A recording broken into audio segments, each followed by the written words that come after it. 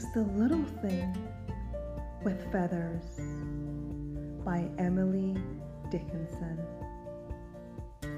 Hope is the thing with feathers that perches in the soul and sings the tune without the words and never stops at all.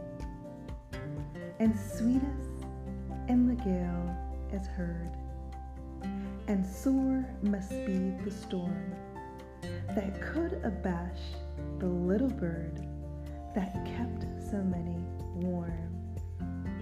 I've heard it in the chillest land and on the strangest sea, yet never in extremity it asked a crumb of me.